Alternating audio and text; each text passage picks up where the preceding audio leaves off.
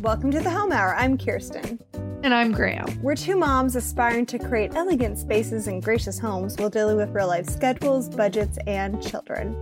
Stick with us and we'll share and show what we know, what we've learned, where we've messed up, and how to fix it. For everything we can't make up, we'll bring in the best experts we can find. Put on your big girl clothes. We're adulting today. Not only that, we're getting gracious. We're catching up with one of the most influential authors of our day. I mean, seriously, people, she invented a new word, and we're learning what it takes not just to navigate the world as an adult, but to navigate with graciousness and kindness.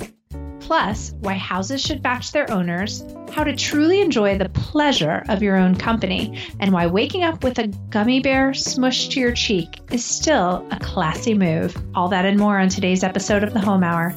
Welcome home. Welcome home, Graham. Welcome home, Kirsten. And welcome everyone to the Home Hour. We have a really fun episode today. We're talking to one of the authors that both Graham and I have actually personally admired from afar for a long time. We both read her work. We both felt like it really influenced us to change the way we live. So it's super exciting to get to share her with you guys today. We're going to be talking to Kelly Williams Brown about her books that she's written, Adulting and Gracious. So we're going to get to all of that in a minute because we have so much good stuff today, but we're so grateful because we have a sponsor today. Yeah, thank you, Kind Bars. I think the best way to kind of dive into this neat offer that we have is just to see if anyone out there has ever tried a Kind Bar, because there are a lot of granola bars these days. There are a lot of bars and snacks out there, but Kind Bars are truly above and beyond, and they stand on their own. My husband is obsessed. My children are obsessed. You might have seen them in your local grocery store, coffee shop, gym, and they're just delicious, healthy snacks using whole ingredients you can recognize and pronounce. And if you're thinking of trying some of these healthy snacks, we've got a kind of great deal for you. You can try Kind Bars for free, and all you have to do is pay shipping. So when you order a sample box, you'll get to try the Kind Snack Club, and you'll receive monthly snacks at a discount and get members-only bonuses. Right. So that's kindsnacks.com/the home hour. Again, kindsnacks.com/the home hour. And you get 10 bars for free, just shipping. I mean, it's so awesome. And I actually did join the Kind Snack Club. We've been talking about it for so long, and I was in love with Kind Snacks. I would buy them all the time. I would go to the store, and then I'm like, I keep talking about this Kind Snack Club. I've got to give it a try. And I did, and I'm so glad I did. It's just been one less thing to deal with, one less thing to do, and they come to your house, and you can, cancel it anytime. You can put it on pause if you're on vacation or if you're not eating them, although I have found that supply and demand are certainly in line. If anything, we eat more Kind Bars than even the Kind Snack Club keeps up with, because my family loves them. They're just so handy. They're getting thrown into everyone's lunches. My kids have a ton. I don't know if you guys have this, Graham. We have a ton of noon dismissals where they say, don't pack your kids a lunch, but pack a healthy snack. And I feel like Kind Bar is kind of that perfect snack to get them from 8 a.m. until noon. Like, it's just enough and it's healthy. And then also, mommy likes her Kind Snacks too. So it's kind of a win-win-win. So we have really enjoyed being in the Kind Snack Club. It's really, if you're even thinking about it, just give that sample box a try. And yeah, it's a great thing. Makes life a little bit easier. So we're big fans. Thank you, Kind Snacks, for your sponsorship. We have enjoyed our membership at the Kind Snack Club. We certainly have. Remember, kindsnacks.com/the home hour. And I think it's time we introduce our fantastic guest today, Kelly Williams Brown. I have adored her for a while, and I think maybe some of our listeners have probably used her word before without even knowing that she was the creator and author, or the creator and engineer of this word. So if you've ever said, I'm #adulting, or you've said, I'm adulting right now. Or you've said, I don't want to be adulting right now, but I am adulting right now. Right. That's her. She has created a new concept, but in addition to her book, Adulting, which was fantastic and a New York Times bestseller and translated into multiple languages, she wrote a book called Gracious. And that's really what resonated with us, because it was not just the art of creating. Our life is too much adult, right? Like, we're over that. Something about the Read children just is like, yeah, I'm an adult. It's official. I don't need a word. Well, I don't need it's a funny verb. that you say that because obviously when I was doing research to see about, adulting, there's now a new hashtag called unadulting. So everything people are trying to do to undo being good parents, I guess, or doing whatever it is we're supposed to be doing. So we have really enjoyed getting to interview and talk to Kelly. She has a beautiful view on what it means to be a gracious person and the ways that just kind of your outlook really doesn't necessarily even affect you, but affects the world around you. For sure. And hey, Graham, I want to say you actually introduced me to Kelly, and you introduced me to the whole concept of adulting and gracious living, or not gracious living, but the book Gracious. And since I read the book and since we did our interview with her, I've been so busy. I'm going out of town tomorrow. And just one of those couple of days where I have a million things to do. I have just so much on my plate, and I just am running through life and meeting with a million people every day, salespeople and, just quick interactions that you would normally just like try to get done, check off your to-do list, check off your to-do list. And I have to say, like, having read the book and having talked to Kelly, I'm like, gosh, every person I meet, how I'm going to leave them is important, and it's really like, honestly, like it's had a profound effect on me. And I've been telling people about the book, and I feel like when you read a book and you kind of can't stop thinking about it and you kind of can't stop telling people about it, I think that's the sign of something really special. And I think that's a sign that there's something deep in there that you really got to undig. So I'm super grateful that you introduced me to the book, and I'm super grateful that we had the chance to talk to her because it's truly changing the way I interact with people. And that's, I guess, my hope for this interview is that it would do that for you. And I cannot encourage you enough to pick up this book. Really a good read. It's a good read.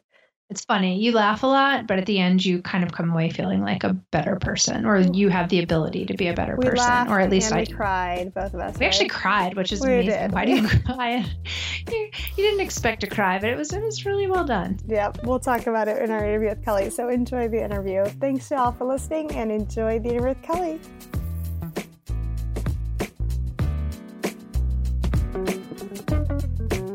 Okay, we are beyond excited. We actually have Kelly Williams Brown here with us. Kelly, welcome to the Home Hour. We are so thrilled you're here. I am so excited to be here. Thank you all so much for having me on. Absolutely. Thank you, Kelly. This has been a long time. I have so many questions for you. We're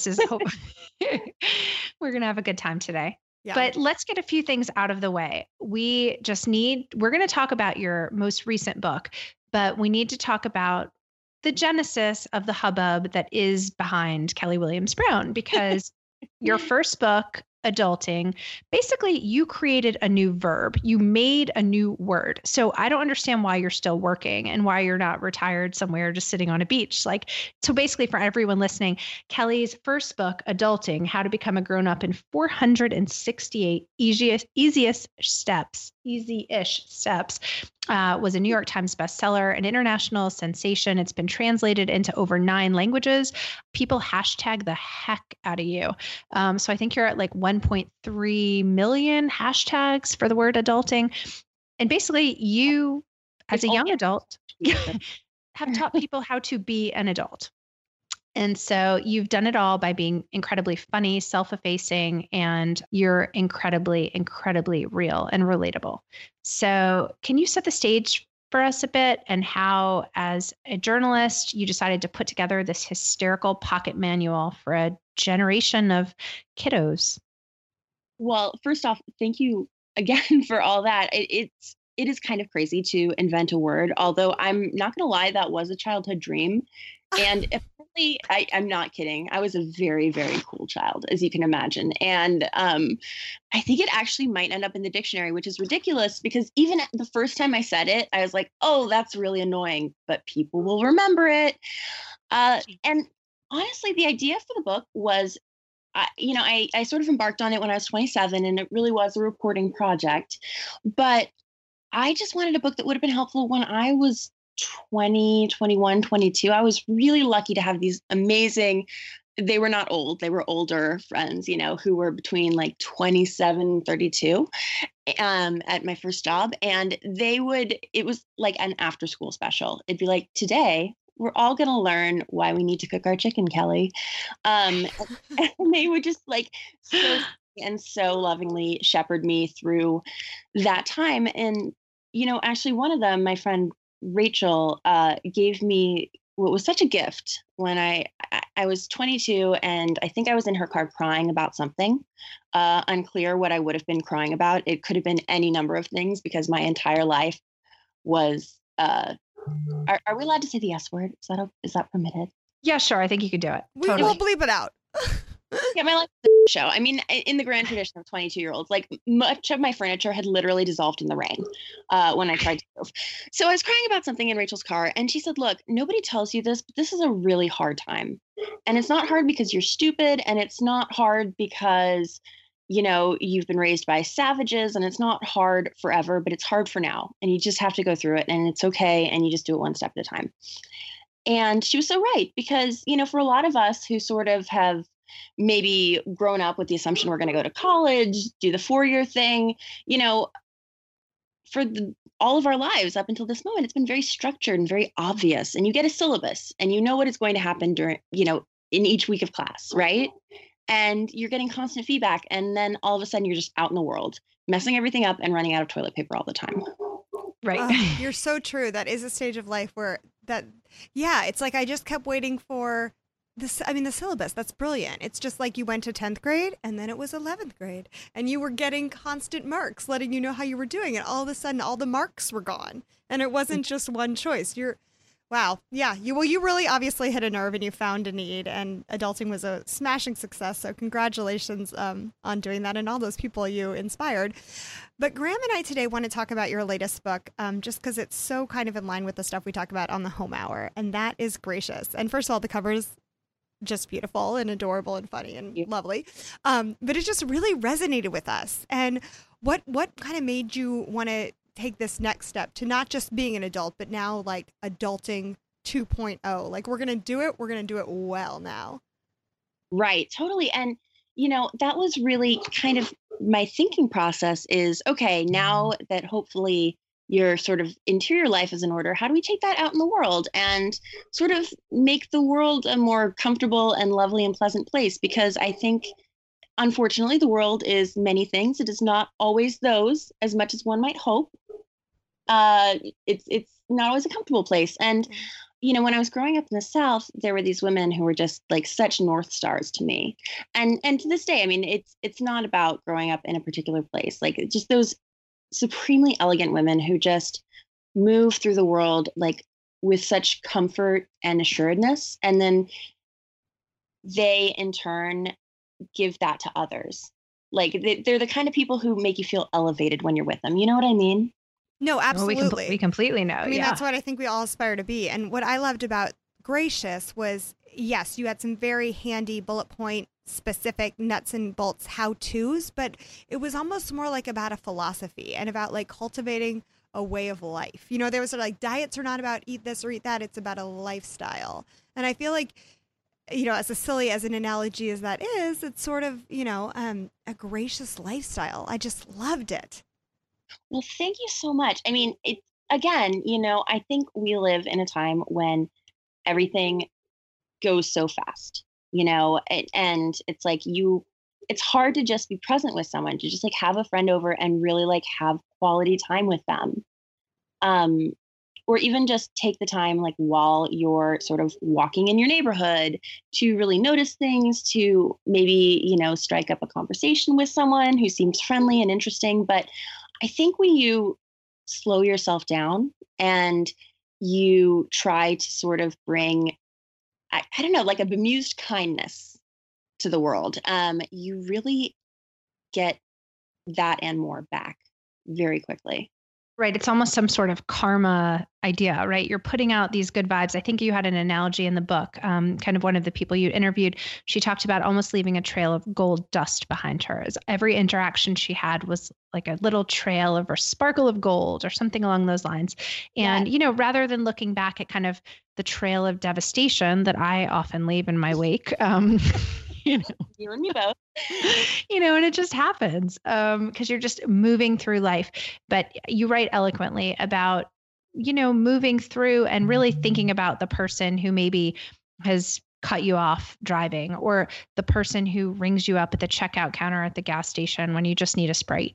And I think that's something that we try to get across as far as just being the type of interactions we have on a day-to-day basis.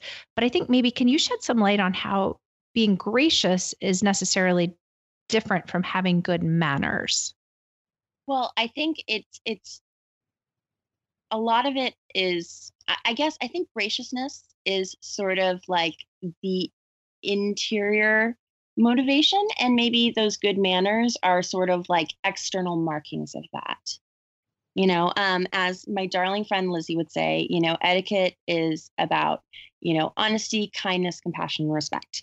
And I think graciousness is about all those things. And it's about just really seeing the person who's across from you as a person, just like you are, which is so hard to remember, right? That every human is just as human as I am.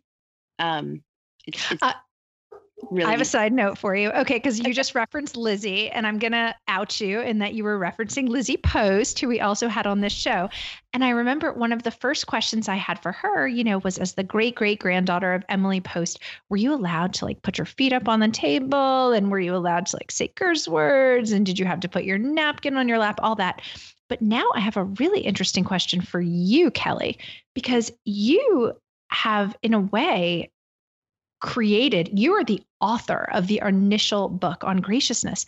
How do you feel moving through? Because like, I remember Kirsten and I were wondering, is this interview going to happen? Is it going to go on? And I was like, oh, it's going on 100%.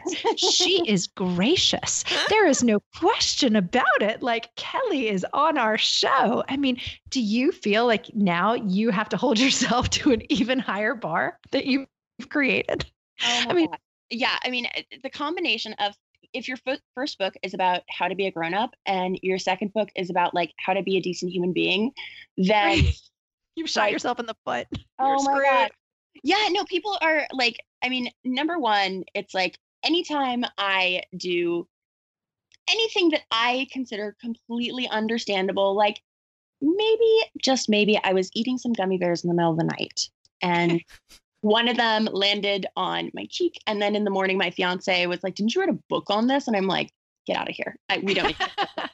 I mean, it is, I always point out to people that, part of the reason I write these books are that these are things that I want to cultivate within myself, but also beyond that, like I, just like every person in the world has to acknowledge, I have to acknowledge that, if I could write a book that would teach you how to be a grown-up 100% successfully all of the time, then I would be on a private island. Do you know what I mean? Like all of us are doing our best, as my Granny Barb would say. And sometimes our own best is not what we want it to be. So, I try very hard to be a grown-up and I try very hard to be gracious, but then I also cut myself some slack. Of course, as you should. And that's, I think, the goal. And I think that's the reason that your book is just so funny. I mean, you read it and you just laugh the entire way through and everyone gets it. But let's dive into that a little bit and just kind of talk about some of the nitty gritties. You talk about different acts, parts of being gracious. And I want to talk about something that I've noticed more. And that's kind of the act of RSVPing these days. And I don't know if you've experienced this, but I notice that people don't take their commitments to things as seriously as maybe they once used to. So do you have any guidance for that? That seems like a simple area, but it comes into play a lot of times. Like people bail at the last minute on children's birthday parties, or, you'll have a dinner for 15 and, someone will bail out. Like, what do you think about that? Well, I mean, I think the first thing that we all need to do a better job of, and that this may sound surprising, is just learn to say no. If you don't want to go to something, if you're exhausted, if you're stressed, if it's maybe someone who is a lovely person, but you're very busy and you just kind of need some downtime. We always assume that if we say no to an invitation, that is going to just ruin the evening. Like, how can anyone possibly have any fun without us?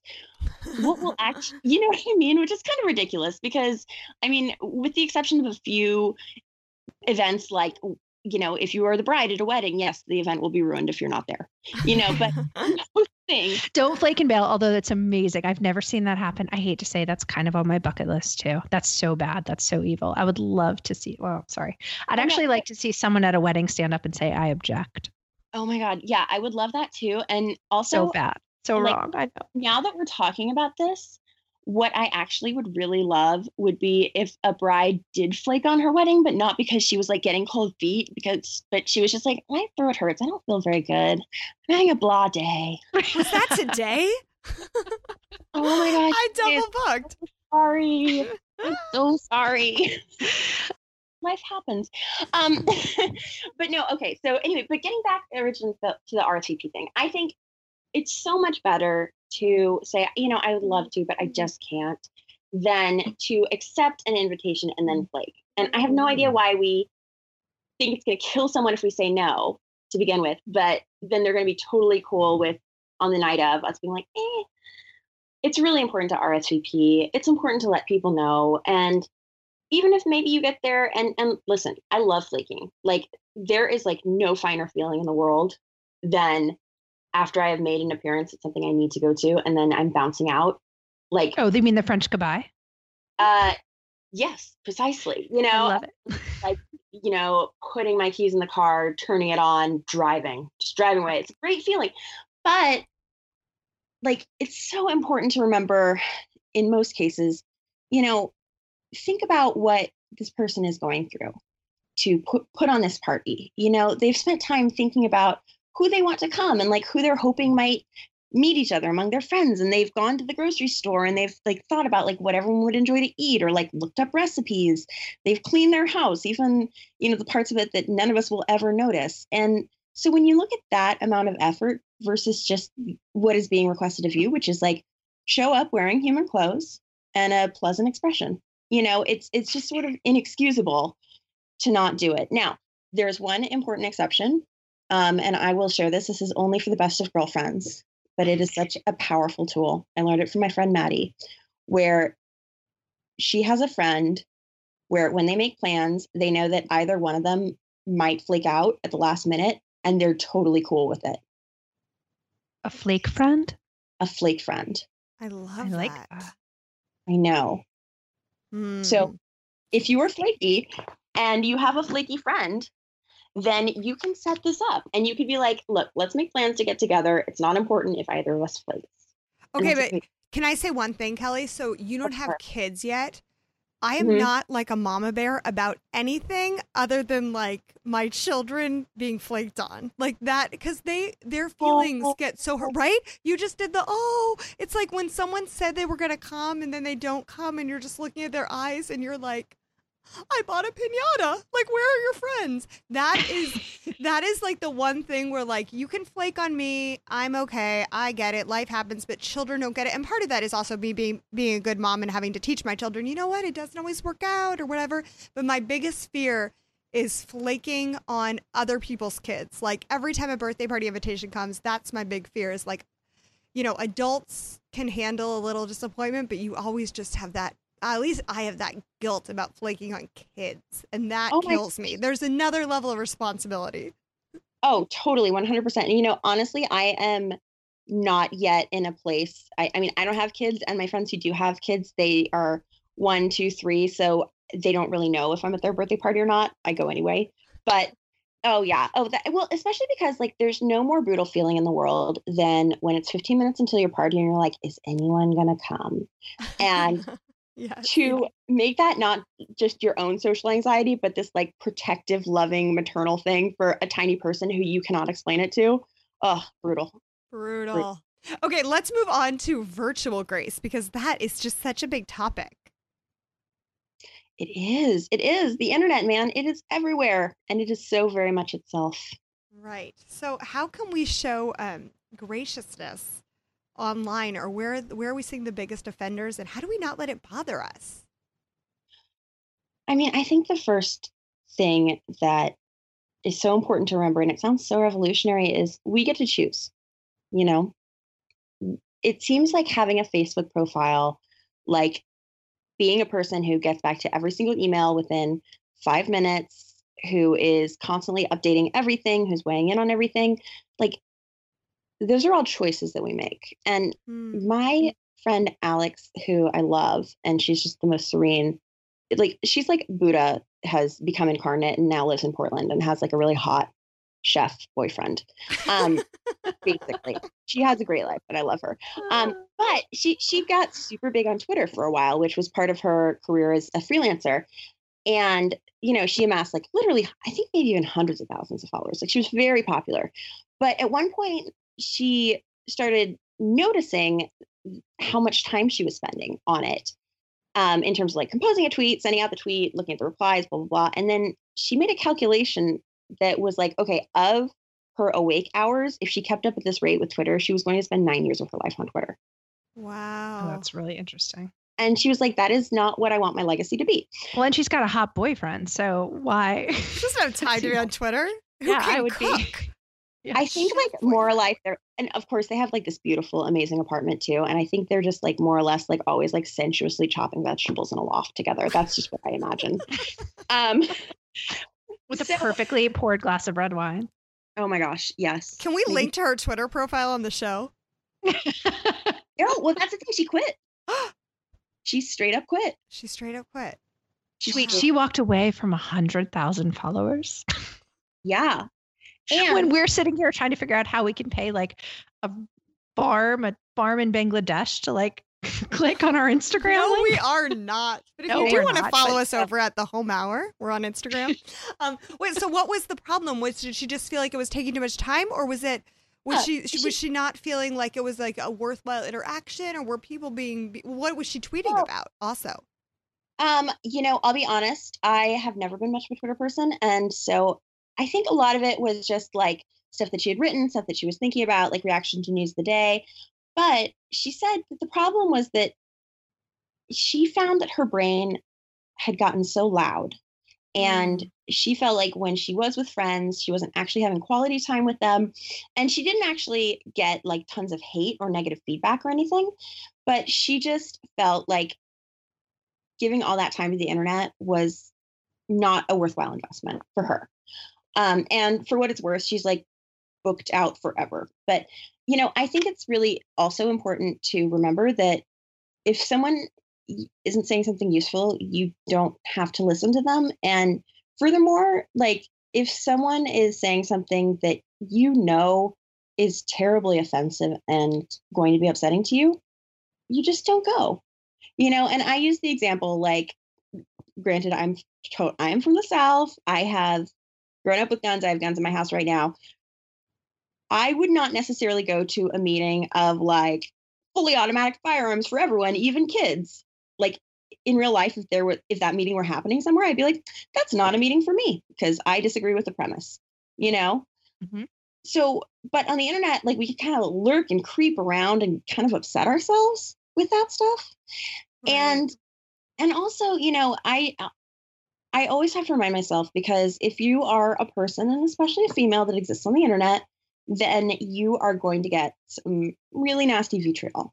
You just are, you know, and the one thing that has really helped me, aside from just exposure over time and just getting a thicker skin, is to think, okay, if I was walking down the street and someone were shouting these things at me, these crazy, crazy things that they're saying to me online, I would like smile nervously and back away. And I'd be like, wow, I hope that person like gets some help because they are not Gets well. the help they need.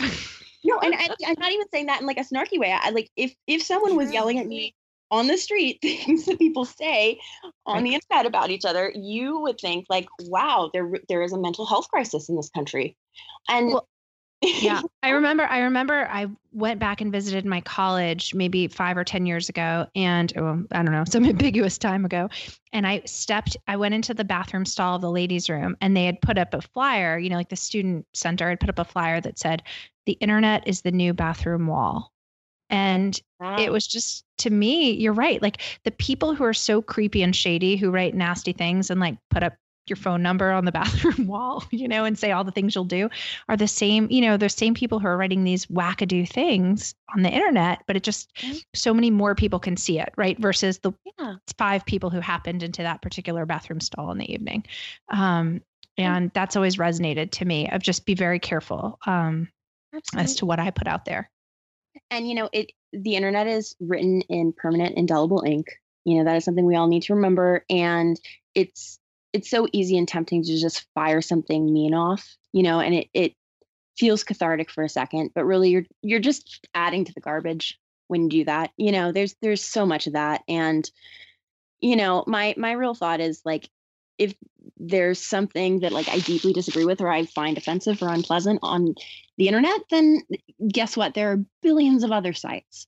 And I also need to remind myself, like when someone's being really nasty and, bathroom wall-esque, that person is not doing well. You don't do that when your life is good. And one of my friends that I interviewed for the book used to be the head moderator for Reddit, which is a very peppery, shall we say, very, very large online community. And especially once the mostly male users realized she was a woman, she would get all kinds of stuff. And she just had to tell herself again and again, like, you don't know what's going on with this person. You don't know what's going on. Like, it's not about you. It's about them. Right.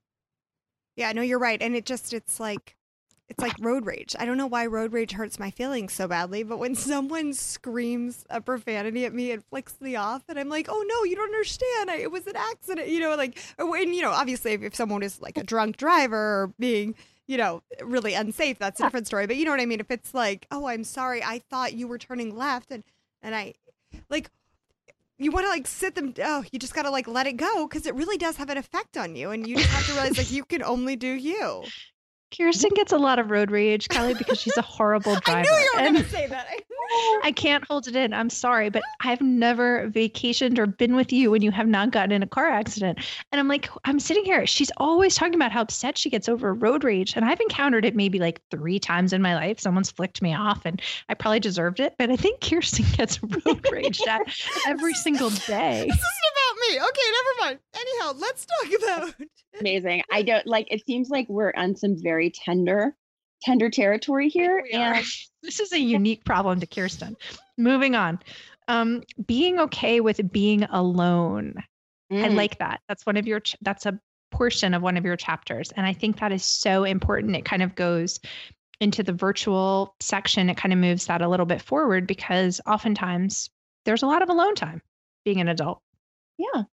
Yeah, there is. And I remember, I was a little bit of a serial monogamist in my younger days and also now.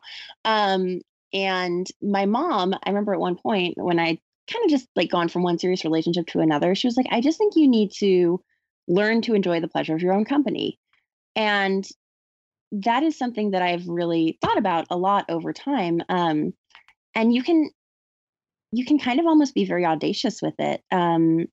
One of my friends has talked about how she's like working very hard on treating herself as her own soulmate, which sounds bananas, but she's like, that means that like when I'm thinking about myself, when I'm talking about myself, when I'm making decisions, I treat myself as, a beloved person and like I would treat someone I was very in love with. And, at the end of the day, like it sounds depressing, but like we cannot necessarily rely on other people to make us okay. We have to be okay on our own. And there's a Zen Buddhist saying like, you can't love what you need, which that took me a while to think about, but I sort of think it's true. Like if you rely on how this one person makes you feel or makes you not have to think about this or that or the other thing, then that's not really love. That's a Band-Aid. Yeah. Yeah, exactly. And it's just a way of not really feeling things. So I think just being able to sit with your thoughts, being able to not, as soon as you sit down, like immediately pull out your phone and start playing solitaire, but, just sort of quietly be is really a skill that we don't have. And it's an important one. No, absolutely. And I think from that stems self-confidence, personal self-confidence, which in turn leads to a gracious attitude toward the world. Because when you're confident, you can kind of bestow, other good feelings onto others because you're not kind of turning things inward anymore. Yeah, absolutely. I mean, the women that I interviewed for the book, I think sometimes people think of graciousness as just this person who, doesn't have any wants of their own and just sort of solely exists as like a social Santa Claus or something. But the truth of the matter is that the people who are gracious do so because they are so deeply okay with themselves and comfortable in who they are. And one thing that I heard again and again from all sorts of different people that I interviewed for this was, smiling is a really good thing, and there's that whole thing about it's frustrating when a stranger, especially dudes, like smile and you're like, I'm sorry, is my face not good for you right now? Sorry, bud. And that's kind of a frustrating thing. But one thing that really turned me around was in one interview I was doing with Virginia, who's a family friend, and she said, I wish I could do her accent. I'm going to butcher it, but she was like, well, here's how I see it. If you know who you are and what you're about, and you're going through your day with purpose, I don't see why you would have a sour regard on your face. And I was like, oh my God, Virginia. Southerners just say things better. I mean, but the point, I get your point, and it's brilliant. I think it's right on. It's right on. And that kind of wisdom is peppered throughout the book. And, that also brings me to one of the things that Graham and I both have not stopped talking about for a couple of days. Our favorite chapter in the book was Grace Under Fire. Ooh. And we just loved the idea that it's easy to be gracious when everything is fine. We're having a great day when you're in a great place when nothing's wrong. But it's where, you compared it to steel. And that, really it was the fire that revealed the steel. And it was just beautiful. Your stories, your personal stories that you put in there, just describing that really when graciousness shines is when people are doing it regardless of if life is great or life is easy. They're doing it because that's who they are. So would you mind explaining that a little bit, and then maybe also sharing the story of Mary Nixon Johnson, because we both just have been, it's really just stuck with us. Okay, I hope I can get through that without crying. But that's what I never expected to cry reading a book, which I thought I loved her. She's funny, and I'm sitting here crying at your book, and it's so beautiful. Gosh. She is like such an amazing person. But yeah, I mean, it's easy to be gracious, when your dress is beautiful and you're at a party and there's, someone delightful and charming, maybe with an accent to flirt with, like, then it's really easy to be like generous and kind. It's when things are hard. I mean, that's when it counts. That's when that's when you practice it. Because if you're just practicing when it's easy, then you have no capacity. You're not building your capacity to do it. And so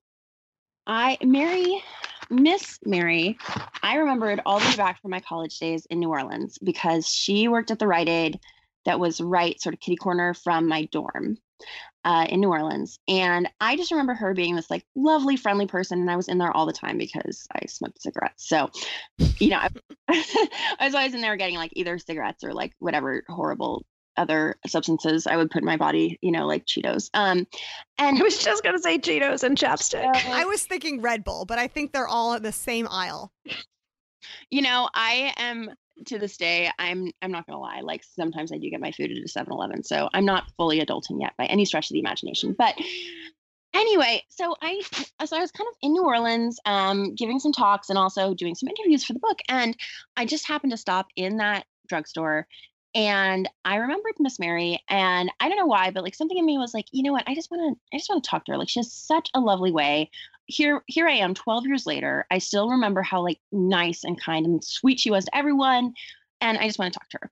And I had no idea, like when we sat down to talk about graciousness, her story, which is, I mean, do you mind if I read it a little bit? What do you think? Is that okay? No, that'd be great. It really is so beautiful how you did it. I was delighted to see Miss Mary still behind the counter at an uptown Rite Aid in New Orleans. Mary is graciousness embodied, and she radiates that kindness to everyone who walks through that door, to everyone at her church, to everyone she meets. She chooses every day to turn her face toward the sun, toward goodness. She has every valid reason a human can have not made this choice, and yet she always does. And then you go on to tell her story, and I'll just read a bit from it. And it says, I got married at 24 and it was 10 years before I got pregnant. I prayed so hard every day. I prayed that the Lord would get me pregnant. When I got pregnant, I carried that baby so well, no swollen feet, nothing. When I did get to the hospital, it wasn't about 2 hours until that baby boy was born. That was my first child, Louis, who was born in 1971. And the next thing I know, 1972, I got pregnant again, another boy. That was John John. In 1975, I had another boy, Tutu. My husband said, we can't be supporting all these kids, so they tied my tubes. I asked God for one thing, and he gave me a whole lot more. I had a miscarriage, and then I had had 3 beautiful boys, and he let me keep them for 6 years and enjoy them. Then he took them home. While drunk driving, her husband was in an accident, and all 3 of her sons were killed instantly. And then just the last paragraph I'll read, it said, I had all 3 of these little coffins around the altar, and it was something. It was overwhelming. My people came from North Carolina, but they didn't know what to do, so I had to pick out all the little outfits. And there's more that goes on from there, but just, I mean, that's so overwhelming. Oh my God. Yeah. I mean, it is overwhelming. And just to sit with her, and she had brought scrapbooks to show me pictures. And like, I was just thinking it was going to be like, well, I just like to see all the students, and, and all of a sudden she's telling me this story. And, I mean, it is so heartbreaking, but it's also so beautiful because, right after this part of the story, I'm not a mother. I don't fully know.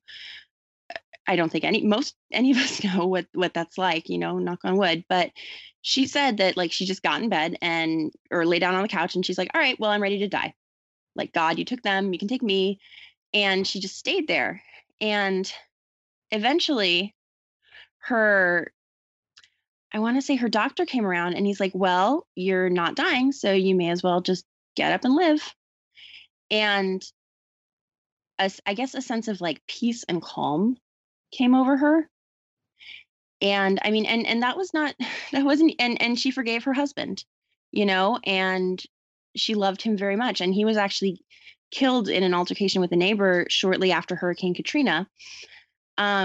And she forgave that neighbor too. And she says, like, when she has college students, Tulane or Loyola kids come in and, they're sulking because it's rainy or they're hungover or whatever. And they're like, it's a bad day. And she's like, and I just want to tell them it is not a bad day, because every time you meet someone, you have a chance to touch them with your goodness.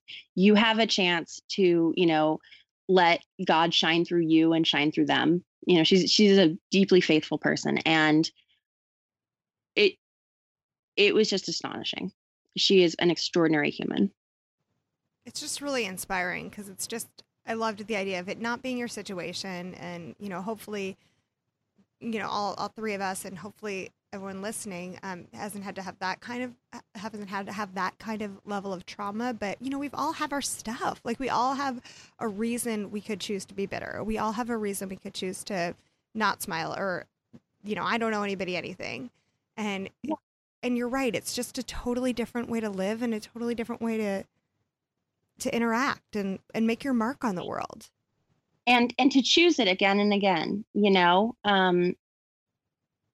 and I think it is a choice, because every day, like, we get to choose what we do. We get to choose how we interact with people. We get to choose whether, we're going to make our interactions cursory, or whether we're going to like look that person in the eye and smile and say, how's your day been? Or, oh my gosh, it's busy in here. Or just whatever, to like, let that person know, like, hey, you're a human and I see you. Right. Well, you did that, and you were able, through everything you've done, to tell Miss Mary's story. And so thank you for sharing that with us, and for sharing that with our listeners. And we just, it's really inspiring.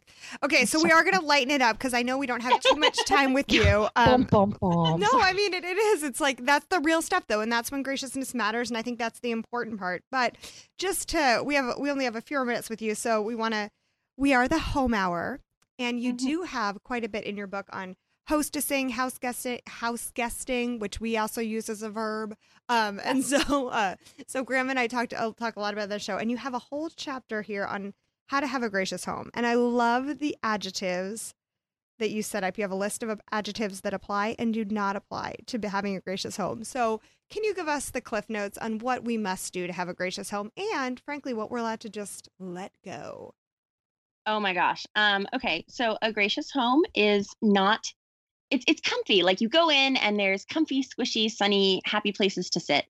And maybe it's a little bit cluttered, but I find that like one thing that I noticed again and again when I was in homes interviewing is it's like the eye lands on interesting things again and again. Like my friend Nora said that when she's decorating and she has an exquisite house, when she's going through her house, like if she's walking up the stairs, she will see where her eyes land and then she'll put a little neat thing there so that someone else, when they're walking up her stairs, will see that. Ooh, I love that.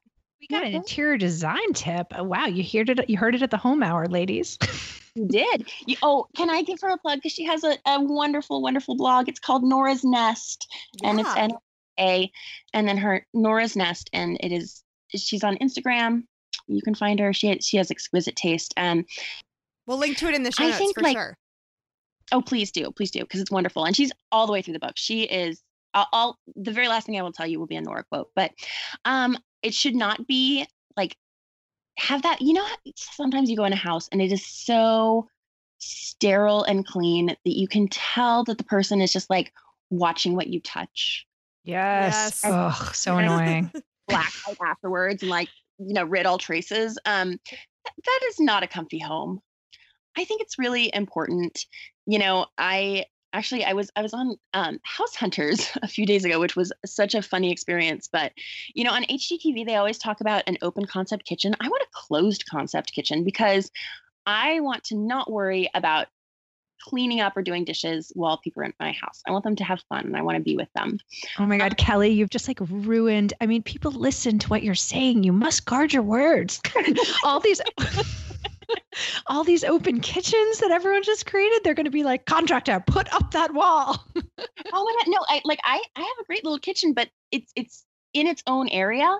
It's not like open to everything in the house. So it's like, if we're having dinner, like I can just leave the dishes there and turn off lights and be like, I'll get it later. Who cares? Comfy places to sit. And with couches, it's such a fine line to walk to find a couch that is really comfy and not hideous and not $3,000. Like, I feel like that's one of those like triangle pick two, Very true. The couch is the great find.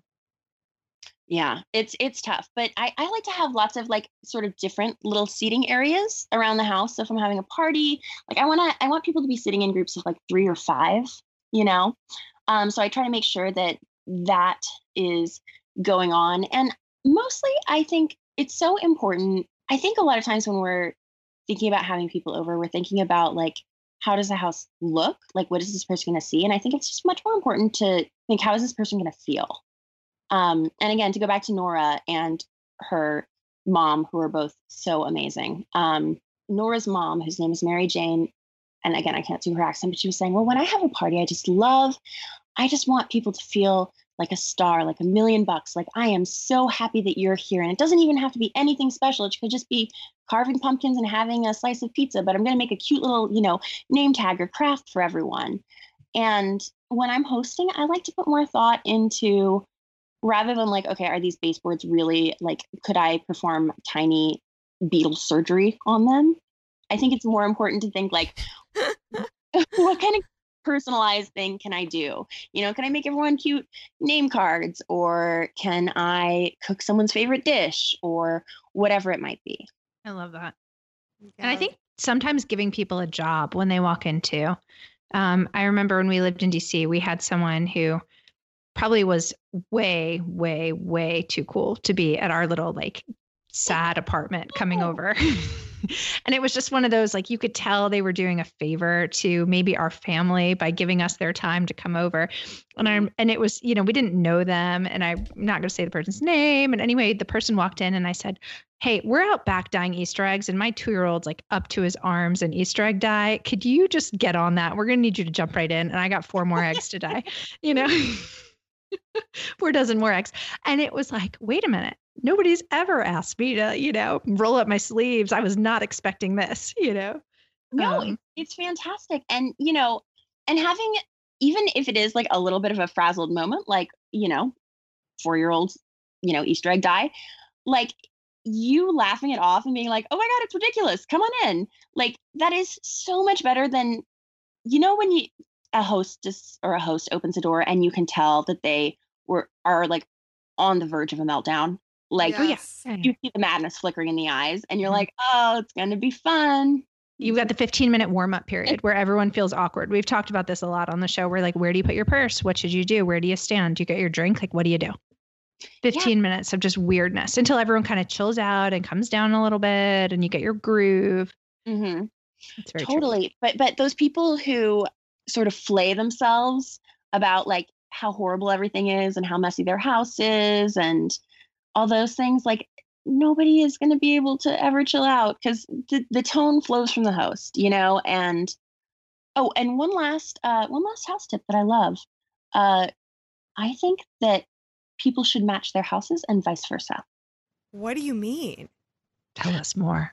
Okay. So I think it's really important to like look at your own personal style.